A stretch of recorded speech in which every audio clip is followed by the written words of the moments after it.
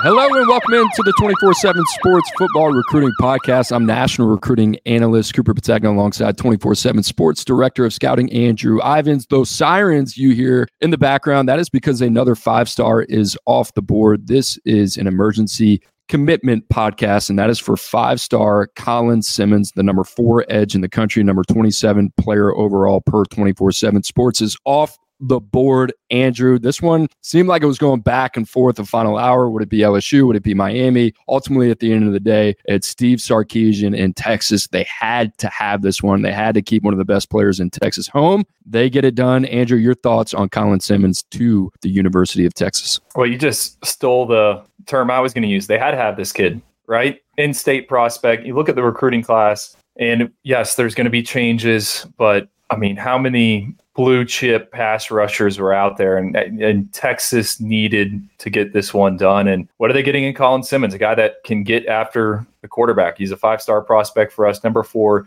edge rusher. He has the juice out on the corner, and it's just a monster addition. And Steve Sarkisian needs to be patting everyone on the back there in Austin, because this guy can be a difference maker for them up front. 22 and a half sacks last year at Duncanville, who went 15-0, won a state title as well. Drew, ahead of him, I just want to bring up a couple names. Elijah Rushing, number 1 pass rusher in the country. Jordan Ross, Dylan Stewart at number 2 and number 3. Then you got Colin Simmons. In my purview of this, I think Colin Simmons has the highest floor out of these guys. I think you can make that a pretty convincing argument. I mean, you talked about the sack production off the edge. This is a guy that plays like somebody stole his lunch money. I mean, he plays with bad intentions off the edge, a traditional 3-4 stand-up outside linebacker. I think he's got the most elite first step out of any pass rusher in the country. He wins with speed and quickness, closes space quickly. Texas had to have this guy. We talked about it, keeping him in state. That was a big priority. But guess they had to beat LSU,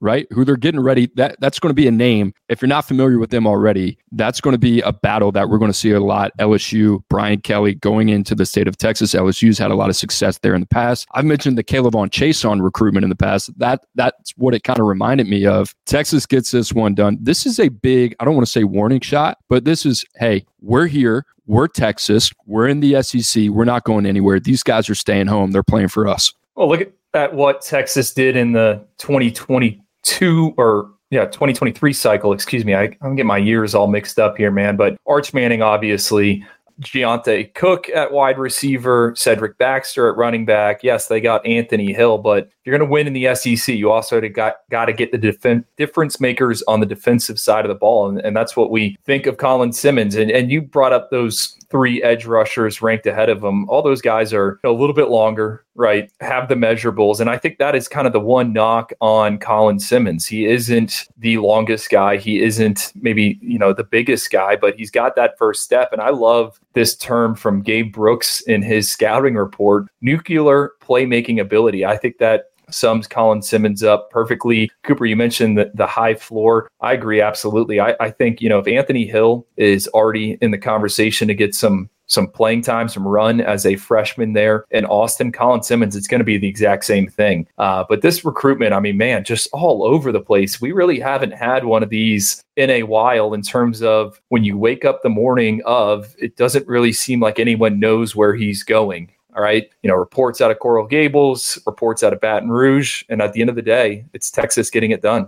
Texas, Pete Kwiatkowski, defensive coordinator. He's got an assortment of talent off the edge. I mean, you think about guys like Justice Finkley, who are a little bit more geared to play the run. Colton Vosick, they brought in this year as well. Darian Goulet, another name, who's going to be more off ball, but has the ability to play off the edge. Tassili Akana. None of those guys are Colin Simmons. Right. And I go back to my days working with Pete Kwiatkowski at Washington. He had Braylon Trice and Leatu Latu in the same class. Pro Football Focus put out their top 5 edges yesterday. Both of those guys ranked within the top 5. I love his ability to develop that position. I think Pete Kwiatkowski is going to have a lot of fun with Colin Simmons getting after the quarterback. Drew, final thoughts before we get out of here. Is this one over? Just judging off of what we've seen over the last couple hours, no.